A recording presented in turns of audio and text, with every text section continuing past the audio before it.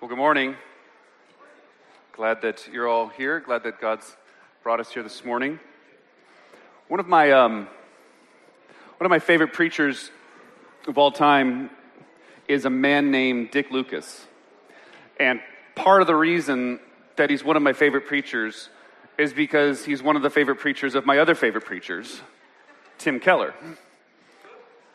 And Tim Keller credits learning how to preach by listening to Dick Lucas's evening addresses, where he was mostly speaking and addressing non-Christians. And there's a place where Dick Lucas talks about how to read the Bible, and one of the principles that he has is this: he's not talking to you, silly, which is simply a corrective lesson against our tendency to read the Bible in a completely sort of existential way. So he says, hey, he's not talking to you, silly. He actually says a different word besides silly, but I didn't have the guts to say it up here. That's why saying silly sounds kind of silly right now.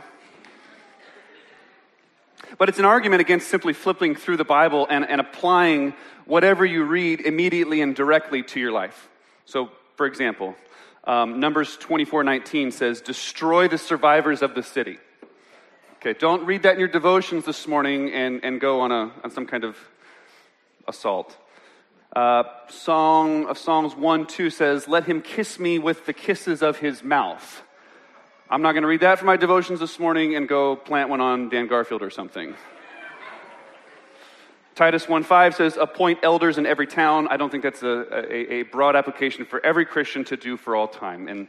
And the point is that this morning's text is somewhat like these examples because we come to another place in the literary development of the Gospel of Matthew. And just by way of simple recap, I've said this several weeks in a row, but Matthew chapter 5, 6, and 7 is Jesus teaching us. He's recapitulating the law for us, and he shows himself to be the great teacher, the authoritative one. And then in Matthew chapter 8 and 9, he shows us to be the one that's the Lord over heaven and earth. He's Lord over creation, and we see 10 different miracles in Matthew chapter 8 and through 9. But now we come to a place in Matthew chapter 10 where we're sort of turning the page, and he's shown himself to be the great teacher.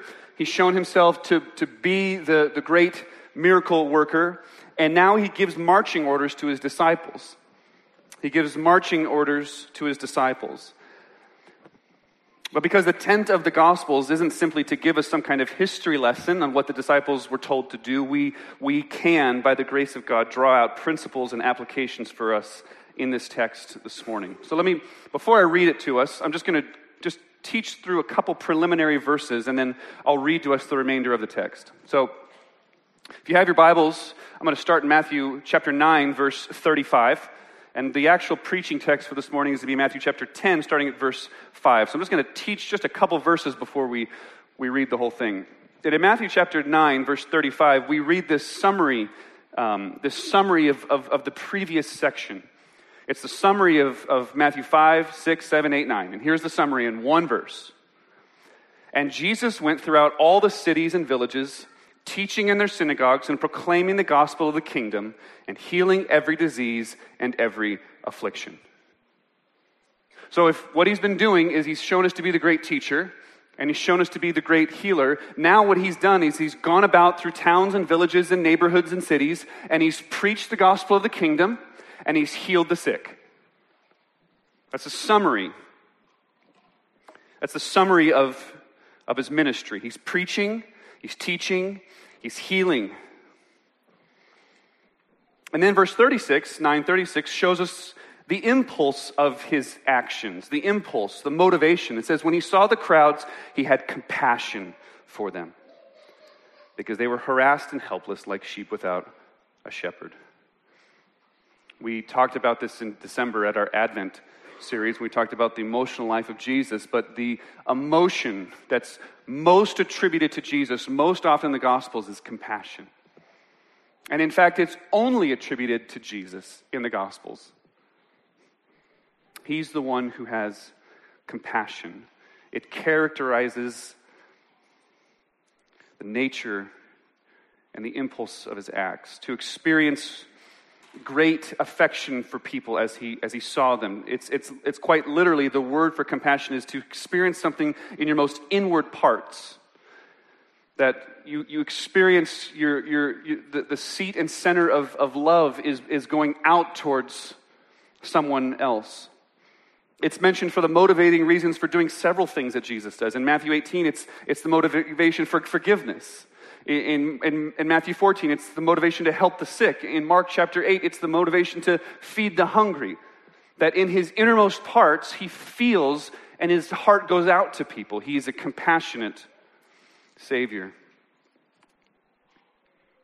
And then as we're continuing, before we read the text here, verses 37 and 38 say, what he's longing for in this mission as his ministry is going forward. He said, then he said to his disciples, the harvest is plentiful, but the laborers are few. Therefore pray earnestly to the Lord of the harvest to send out laborers into his harvest. He's saying that the kind of work that he's been doing, the kind of work that Jesus has been doing in preaching and proclaiming and healing, he says he needs his disciples to be raised up to join him in this work. He's saying quite simply that this work of word and power will go on through his disciples. This work of word and power will go on through the church. And Jesus is not without solutions to the problems that he sees. Jesus does not say a problem like, there needs to be workers for the harvest raised up and say, I don't know what I'm going to do about it. Because the very next verse, he makes the solution. He creates solution. He is the Lord of solutions. And the answer to his prayer is in the very next verse 1 of chapter 10. And he called to him his 12 disciples, and he gave them authority over unclean spirits to cast them out, and to heal every disease and every affliction. And then verse 2, it says, and the names of the 12 apostles are. Did you catch that? In verse 1, he says that he calls the 12 disciples to himself. And then in verse 2, he says the names of the apostles are. He calls them apostles. It's the only place in Matthew's gospel that he uses that term. And apostle, it simply means sent. It simply means one who has been sent, one who has a mission, someone with marching orders. And these 12 apostles now are given authority by Jesus to carry out this work. They're given authority to carry out the work of word and power. They are the first workers of the harvest that Jesus has called by name and he has sent into the world. And we would be remiss, before reading the text, we would be remiss to not just marvel for just a moment at the list of these 12 guys. It's truly remarkable. Matthew's list teaches us that Jesus' church is comprised of very different kinds of people. It teaches us that the mission of the church to make disciples is accomplished through the very unique giftedness in the church. You remember the sermon last week where we talked about the calling of Matthew, the tax collector, the co-conspirator, the collaborator with the Romans, right? The most despicable of men, and he's transformed now into one of the church's pioneer evangelists. It's remarkable. It's truly amazing, this list of men that are in here. The words in verse 3, calling him Matthew the tax collector, teach us that the mission is accomplished by sinners saved by grace. The mission is accomplished by sinners saved by grace, not by saints without problems. The mission is accomplished by sinners saved by grace. It is accomplished by debtors, not creditors, by people, not angels. Psalm 25, verse 8 tells us, he instructs sinners in the way.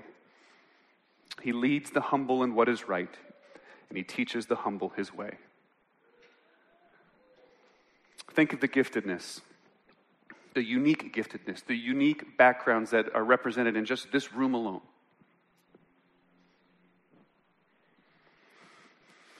Because there is such a temptation, I have such a temptation, to raise the importance of our own giftedness above another's.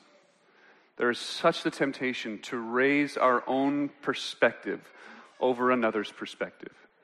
There is such a temptation to view others as less significant and important as ourselves. But this list that Matthew gives us is a word of grace, it's a word of balm, it's a word of rebuke to us. That the church is made up of very unique people, and Jesus accomplishes his mission of word and power through this motley crew of disciples.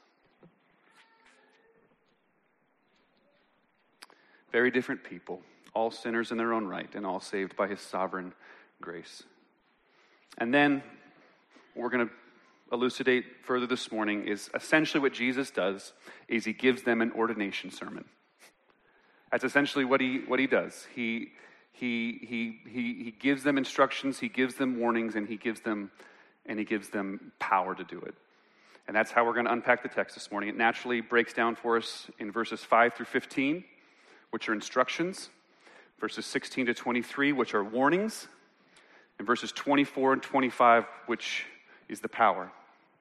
So children, young people, if you're writing down the points to the sermon this morning, I'll tell you them one more time. Point 1 is instructions. Point 2 is power. That's not true. Point 2 is warnings. Someone said it. Thank you for doing that. And point 3 is power. Instructions, warnings, power. Okay, let me read the text to us. Starting at Matthew chapter 10, verse 5. These 12 Jesus sent out, instructing them, "Go nowhere among the Gentiles and enter no town of the Samaritans, but rather go to the lost sheep of the house of Israel, and proclaim as you go, saying, the kingdom of heaven is at hand. Heal the sick, raise the dead, cleanse the lepers, cast out demons. You received without paying, give without pay. Acquire no gold or silver, nor copper for your belts, no bag for your journey, nor 2 tunics, nor sandals, nor a staff, for the laborer deserves his food. And whatever town or village you enter, find out who is worthy in it, and stay there until you depart. As you enter the house, greet it. And if the house is worthy, let your peace come upon it. But if it is not worthy, let your peace return to you. And if anyone will not receive you or listen to your words, shake off the dust from your feet when you leave that house or town. Truly, I say to you, it will be more bearable on the day of judgment for the land of Sodom and Gomorrah than for that town. Behold, I am sending you out as sheep in the midst of wolves. So be wise as serpents and innocent as doves. Beware of men, for they will deliver you over to the courts and flog you in their synagogues. And you will be dragged before governors and kings for my sake, to bear witness before them and the Gentiles. When they deliver you over, do not be anxious how you are to speak or what you are to say. For what you are to say will be given to you in that hour. For it is not you who speak, but the Spirit of your Father speaking through you. Brother will deliver brother over to death, and father his child, and children will rise up against parents and have them put to death. And you will be hated by all for my name's sake, but the one who endures to the end will be saved. When they persecute you in one town, flee to the next. For truly I say to you, you will not have gone through all the towns of Israel before the Son of Man comes. A disciple is not above his teacher, nor a servant above his master. It is enough for the disciple to be like his teacher, and the servant like his master. If they called the master of the house Beelzebul, how much more will they malign those of his household? This is God's word. Let's pray. Father, we thank you this morning for this word of grace to us and these instructions. We pray, Holy Spirit, that you would come and illuminate the text to us, that we would be found faithful in this generation. And we pray that our eyes and our hearts would be enamored with the beauty and glory of Jesus Christ. Help us, Lord, we pray in Jesus' name. Amen. Now, point 1 is instructions. One of the best ways to understand this passage is, I said, an ordination sermon of sorts, or it's even been called by some commentators like a discipleship manual.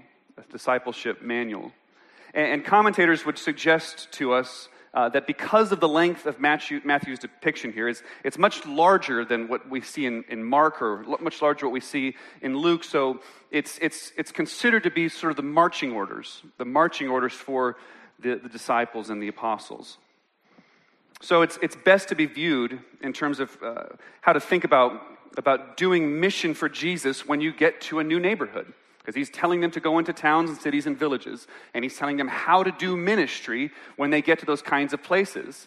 And it seems appropriate to us by God's providence that we come to this text as many of us, find ourselves in a new neighborhood in this facility. So let's see what kind of instructions Jesus has for us.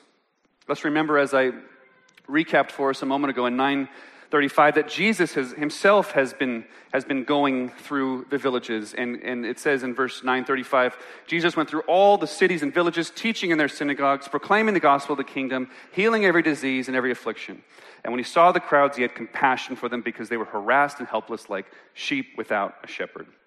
And now, their very first instructions are given to us in verses 7 and 8. And they say this: "And proclaim as you go, saying, the kingdom of heaven is at hand. Heal the sick, raise the dead, cleanse out lepers, cast out demons. You've received without paying, give without pay." It's the same thing.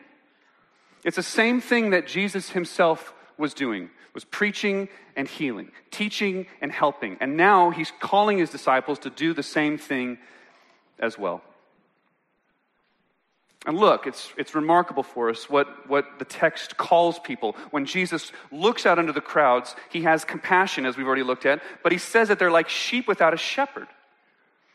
He calls people sheep, and Jesus calls people sheep a lot. And he calls people sheep because sheep they're foolish. Sheep oftentimes, their problems are oftentimes self-inflicted problems. Sheep don't oftentimes know where they're going. Sheep are dirty, etc., etc. And he uses the term sheep to oftentimes speak of the entire human race. But when Jesus sees those kinds of things, when Jesus sees people that have self-inflicted problems, when Jesus sees people that don't know where they're going, when Jesus sees people like this, he has compassion on them. His heart is moved and his heart is stirred towards these people. He teaches them, he tells them the truth, and he heals. He works with their practical needs, and that's exactly what he tells his disciples to do. Now, you may be thinking, when you read a text like this, that, as I said in the beginning, he's not talking to you. Is this only for the 12? What does this have to do with us in this church today? Well, the cross reference, the cross text that's given to us is in Luke chapter 10. And in Luke chapter 10, it says that Jesus sends out the 72. And commentators almost universally suggest that what Jesus is doing there is he's sending out all of us. He's sending out all of his disciples. And that's what's meant by the number that Luke gives us in Luke chapter 10. So I think it's a fair inference for us to suggest that what Jesus is giving for us here is for all of his disciples. In this passage, when we think about the instructions under this first heading here, the instructions that Jesus is giving us, there's one overarching principle that Jesus is giving to us. There's one overarching principle that the followers of Jesus are called to, and that is simply this. It's this overarching principle, that we are to be wise and gentle. We're to be wise and gentle. And he'll give it to us more specifically down in verse 16. And I'll explain it more when we get there. But he says, "Behold, I am sending you out as sheep in the midst of wolves. So be wise as serpents and innocent as doves." And I would suggest to us that this entire passage here is dictated by this principle. That on the one hand, the command of Jesus to his disciples is fairly simple. Go and make disciples, we're given in Matthew chapter 28. Here it's teach and heal. But then throughout the passage here, he gives us these caveats. He gives us these nuancing instructions. Because on the one hand, the commands of Jesus are fairly straightforward and simple to us. But on the other hand, they require disciples to grow into being incredibly discerning people. requires at times, the charge is simple, to make disciples, but the execution at times requires tremendous prudence. He tells us to be wise as a snake. Wisdom is competency for the complex realities of life. Wisdom looks into the difficult situations of life, the gray areas of life, and discerns and has prudence in terms of what to do. The command is fairly simple. Go and make disciples, teach and heal. But the execution, Jesus is suggesting to us, requires tremendous prudence. Let me show us a few examples. First, the one that's most obvious, he says, proclaim and heal. Proclaim and heal. That means that the ministry, first on the one hand, the ministry of the church and the ministry of disciples is to be totally, completely honest about the truth. To preach what is true, right, and faithful. Completely honest about the fact that we all, like sheep, have gone astray. And this isn't just some kind of cute phrase to describe the foolishness of the human condition. Rather, it's a statement of divine judgment. It's a statement that we all have turned away from the living God. It's a statement that says we've shaken our fist at the one who created us and made us. To be a church and to be disciples that are faithful to preaching the truth means to be faithful to preach that there is a righteous judgment of God upon the entire human race. And that is not a friendly message to a post-Christian culture that we live in. But there is hope. There is hope because God, in his infinite kindness and mercy, has sent his Son, the Lord Jesus Christ, to be born among us, to live the life that we should have lived and die the death that we deserve to die. And then rise victoriously 3 days later, conquering sin, death, and the devil, showing his power over his enemies, and that all that repent of their sins and put their faith and trust in him will be saved. And that's what a church preaches when they're faithful to preach the truth, to be faithful to preach the gospel of the kingdom. So we're called to be brutally honest in that regard, but we're also called to heal. We're called to help. We're called to meet physical needs. We realize that people are both body and soul. The Christian worldview recognizes that God has created the world and that we're going to last forever. God is going to take our bodies, they're going to be resurrected, they're going to be perfected, they're going to be renewed, and we will dwell in perfected bodies with God forever. Amen. And if that's true, it means that we must care about physical, practical needs now. So we must be brutally honest about the truth and preach the gospel in its fullness, that there is a righteous God who's angry at sin, who's provided hope and redemption through his Son, the Lord Jesus Christ. And we have to be radically merciful to people in their practical needs. Meet the needs, feed the poor, help those who are in need. And aren't most churches good at just one or the other? They're either good at word, it seems like, or they're good at deed. They're either good at word or they're good at power. They're either good at teaching or they're good at help. We can either be bold in the truth or we can be bold with compassion and meeting physical needs. But, my friends, the true gospel church is both. The true gospel church is both. It should offend the hyper-conservative and it should offend the hyper-liberal. So the question is, how much truth, how much practical needs? It's a simple task, but it requires tremendous wisdom. It requires insight. It requires prudence. It requires thoughtfulness to learn how to be a church like this, to learn how to be a disciple like this, to learn how to be a family like this, to learn how to be a Christian like this. When do we speak? When do we help? When do we preach the gospel? When do we just come alongside and befriend? There aren't simple answers to these things. The command is simple to us, that we're to teach and we're to heal. We're to teach and we're to help.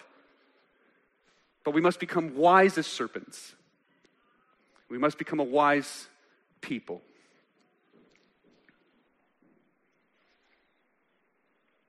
He even goes down in verse 14, and he says, if anyone will not receive you or listen to your words, shake off the dust from your feet when you leave that town or house.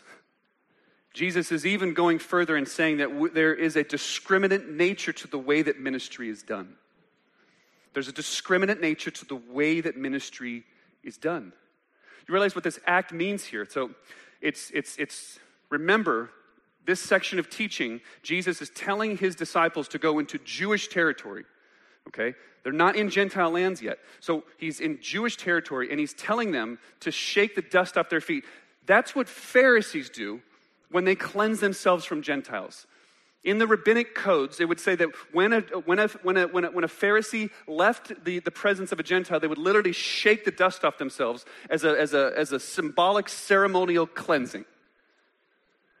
And Jesus is telling the disciples to do that to Jewish people. He's saying if they will not receive Jesus as the Messiah, as the anointed one from God, then have nothing to do with them. Shake their filth off you and go to the next. Yeah. It means that there's strategy in ministry. Even there's strategy in this text here. He says first Israel, then Gentiles. Look at Paul's ministry. Paul's ministry, there's strategy in it. Yes, he preached to all. He certainly preached to all, but he targeted the God-fearers. Paul targeted the God-fearers. The God-fearers were those that were Gentile converts to Judaism. And that's look at Paul's converts. Look at Cornelius. Go look at the book of Acts and look at those that Paul is targeting, because they're bridges. There's a strategy to it.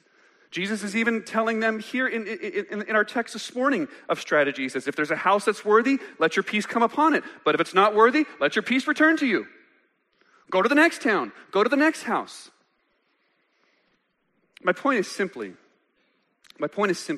that we must find the balance between the simple commands that Jesus is giving us and prudence and strategy and wisdom and discernment. And that's what's ahead of us now as a local church.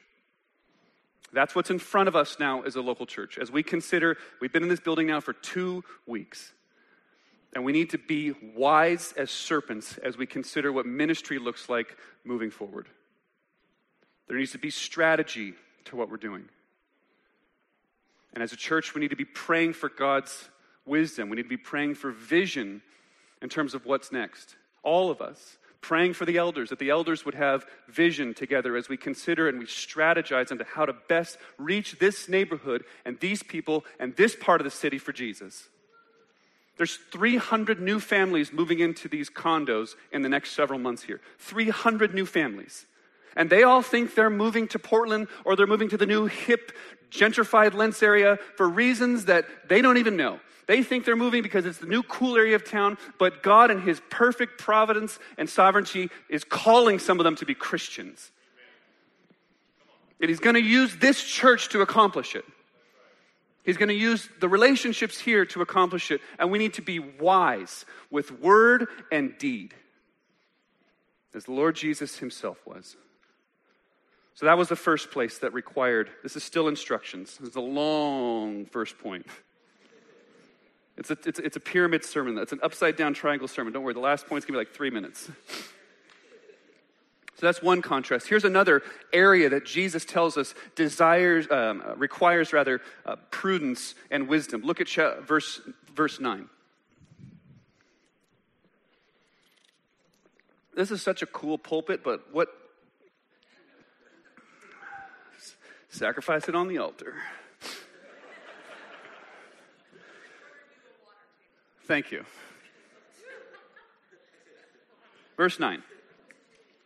Jesus says, acquire no gold or silver or copper for your belts, no bag for your journey, nor 2 tunics or sandals or staff, for the laborer deserves his food. What does this mean? Essentially, it says don't take gold, don't take silver, don't take copper, don't take tunics, don't take sandals. What could this possibly mean? Well, it's simply based, it's an application of the principle that he's laid out for us in the previous verse. In the previous verse, he said, you receive without paying, give without pay. You receive the gospel. You receive the gospel not by paying for it. It was freely given to you. So go give the gospel freely. Don't charge for the gospel. It means that preaching and healing oftentimes come with the temptation to be commercial ventures.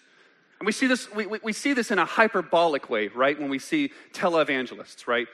We see, I forget the guy's name, but he just got a brand new Gulfstream 500 something jet, and he was praising Jesus for his brand new jet. I mean, that's ridiculous.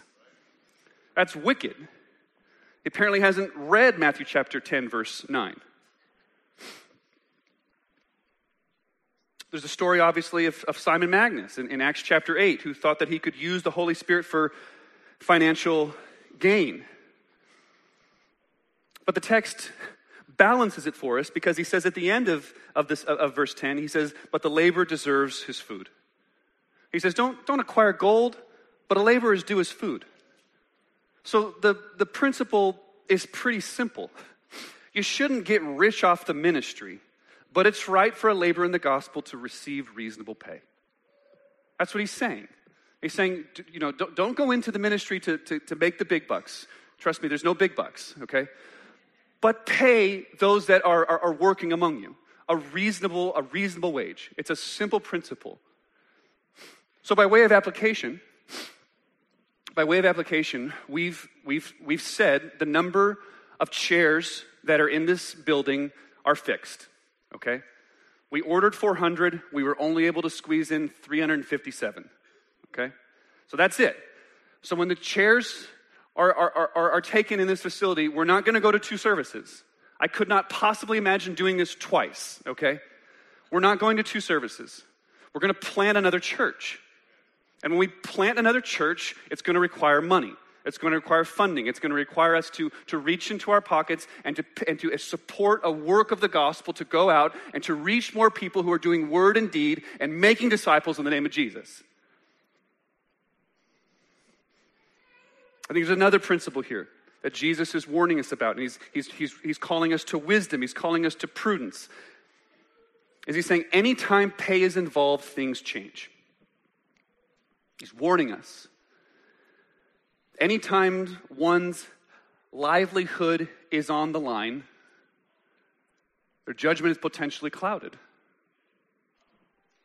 Or to put it this way, as I was thinking through this, if one's livelihood wasn't on the line, would we do something different? If money wasn't on the line, would I make a decision that was different? It's one of a very practical, prudent reasons why a church should have more non-paid elders than paid elders. And this church does. This church has more non-paid elders than it does paid elders. Because there's a principle here that requires prudence. There's a principle here that requires us to apply wisdom to it, that when money is on the line, oftentimes things change. Judgments become clouded.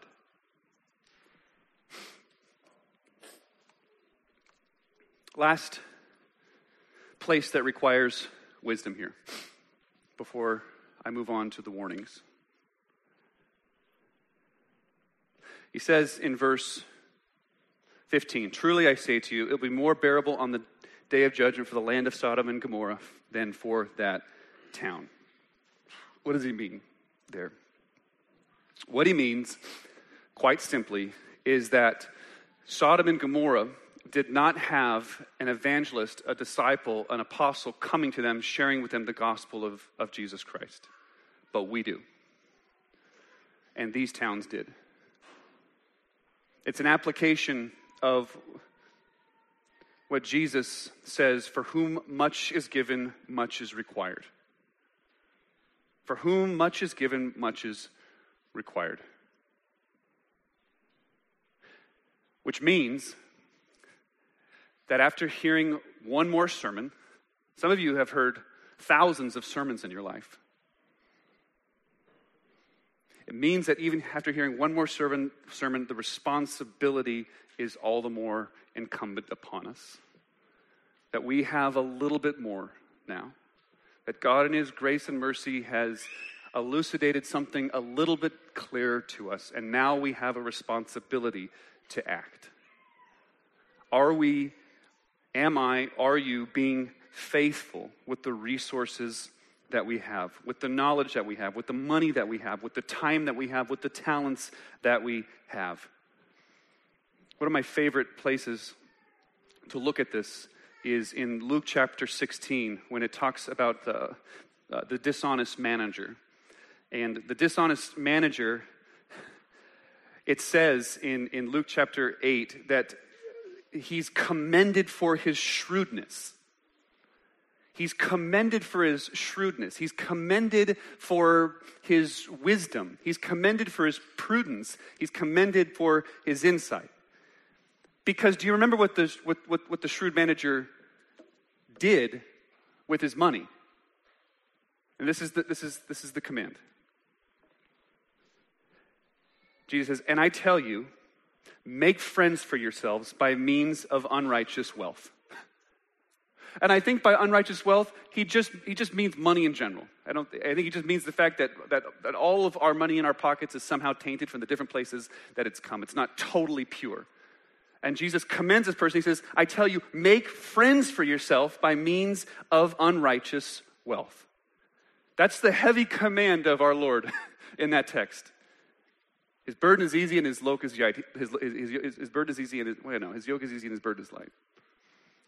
The command is to simply make friends, to make inroads for the sake of the gospel, to be shrewd with your time, to be shrewd with your money. We have a responsibility, is the point of verse 15. The great missiologist Harvey Kahn, who taught at Westminster Seminary in Philly for many years, just commented that the church is the eternal community on display. The church is the eternal community on display. And he said that the church is like a model home of what God is building in the new heavens and the new earth. And you've ever been to a model home where you can, when they're setting up a tract housing community and they build one first so you can walk through it and you can see what it's like and you can put your down payment down and you can buy one of the new homes that's coming? He says the church is like that. He says the church is like a model home that shows us what God is building in the new heavens and the new earth. That we can walk around in it and we can feel the love of God. We can feel the mercy of God. We can feel the tender care of God. We can feel the presence of God even among us. And doing that requires prudence, shrewdness, and wisdom. That's the application from this text. And that's the summary that I want to give to us for point number 1, the instruction. That simply, the command is simple. Preach and teach, heal, meet practical needs, make disciples. And the application in doing that, the execution of those commands requires us to become a wise people, to understand the complexities of life and ministry. That's point 1. Point 2, Jesus gives us warnings, and he gives us some pretty dire news. He says that we need to be prepared to deal with the offenses that he himself has endured. And he lays out, just if you walked through the text here, he lays out 6 different ones. He says, beware of men, they're gonna deliver you to courts and they're gonna flog you. He says you'll be dragged before governors and kings. He says brother will deliver brother over to death. He says children will rise up against their parents. He says you'll be hated. He says you'll be persecuted in one town and you'll have to flee to the next.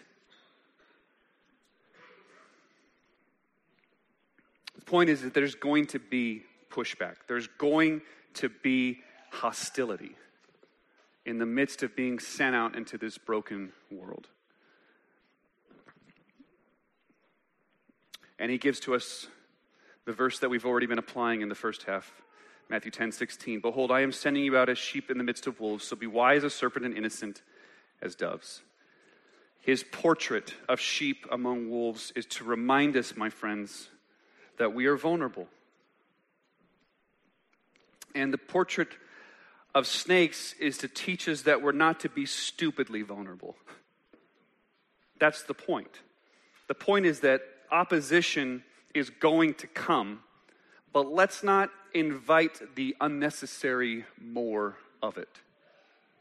That's his point. Let's not be a community that gloats in being hated. You know that guy, right? That he that everyone hates him because he thinks he's so bold with the gospel, but he's actually probably not hated for Jesus' sake. He's just probably hated because he's a jerk, right? That's what Jesus is suggesting to us here. He's like, be wise. Opposition's going to come, okay?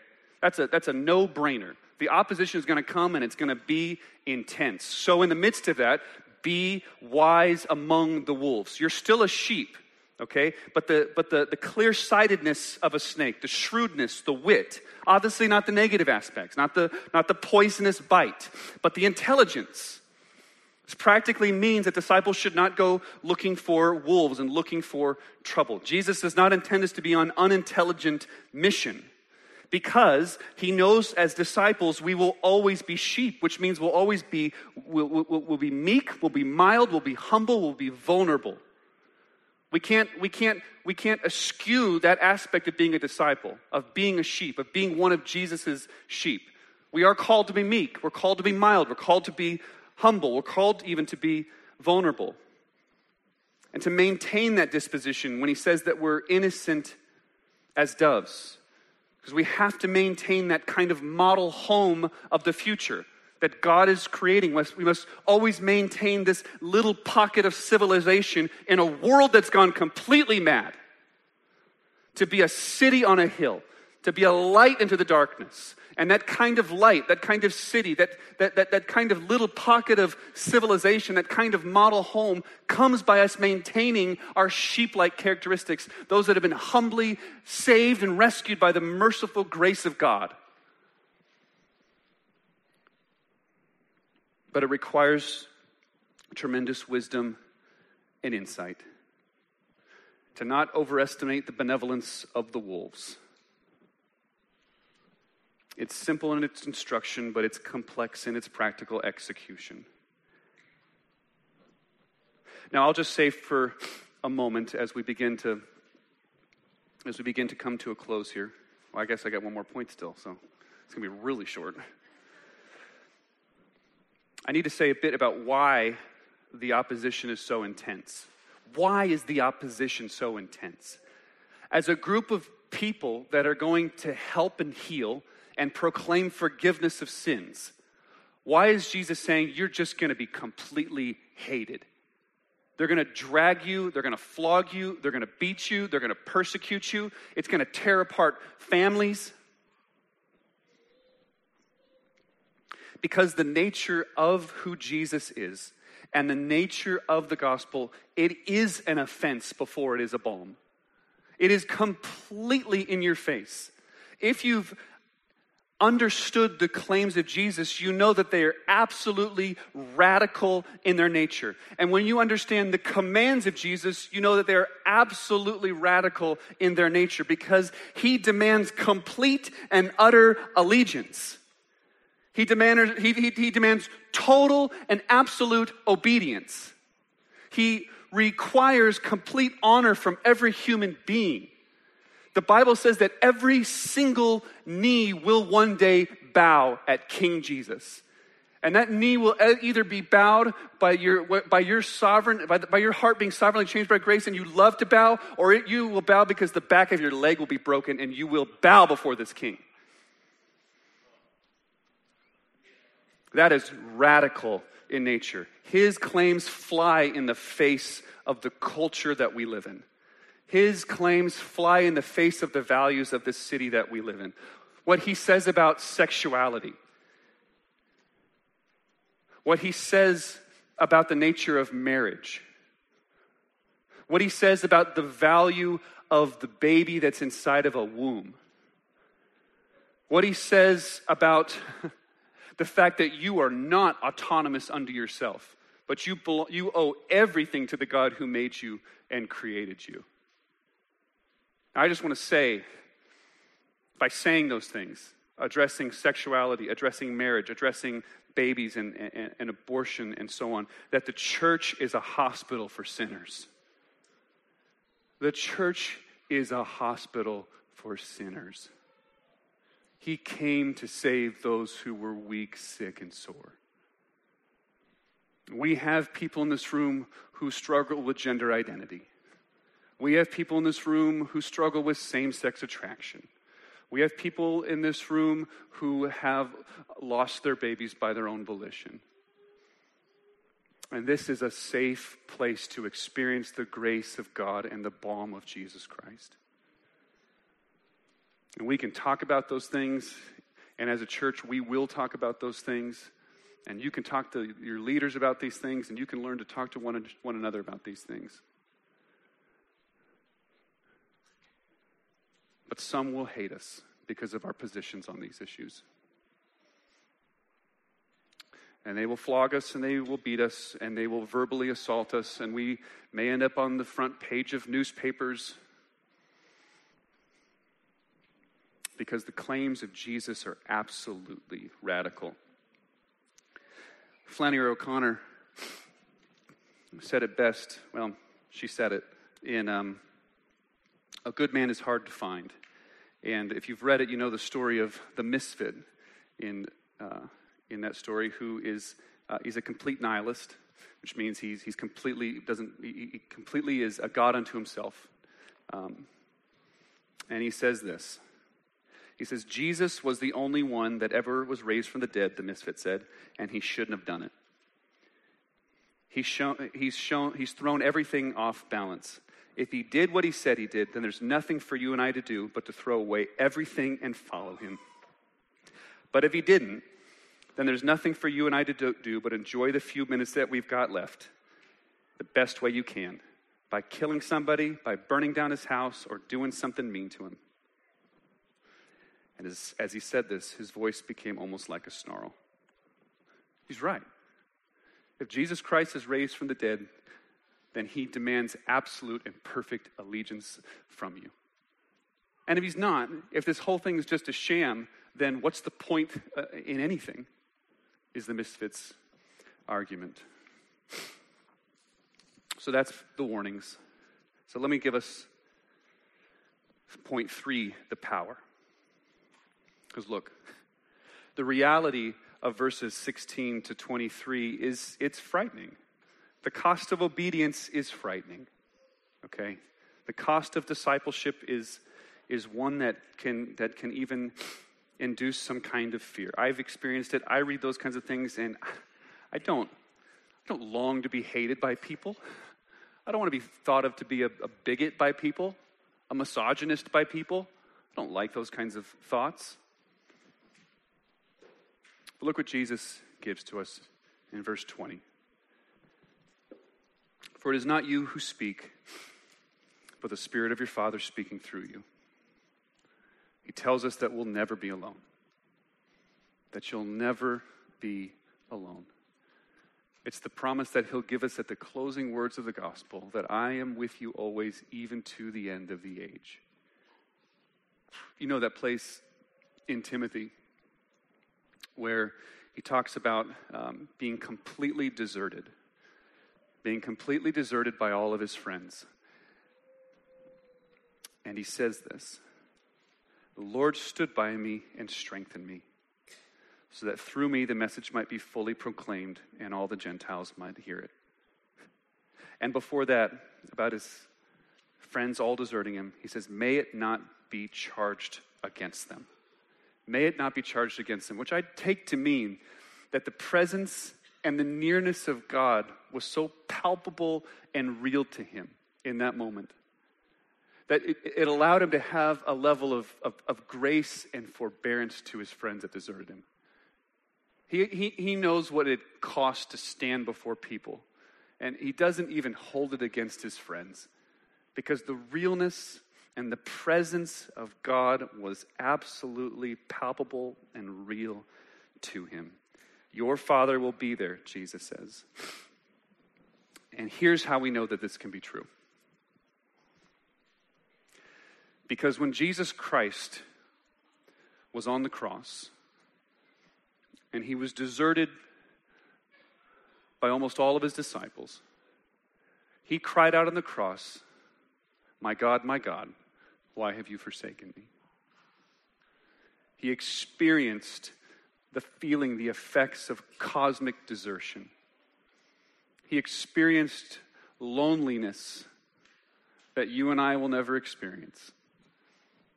Because in that act for us, in that act of being deserted on the cross, by crying out the cry of dereliction on the cross, he gives to us forgiveness, freedom, reconciliation, and his presence forever. He endured the loss of the presence so that you and I could have it forever. And we can stand now. We can stand in the midst of this wicked and dying generation, and we can proclaim the good news of the gospel of the kingdom.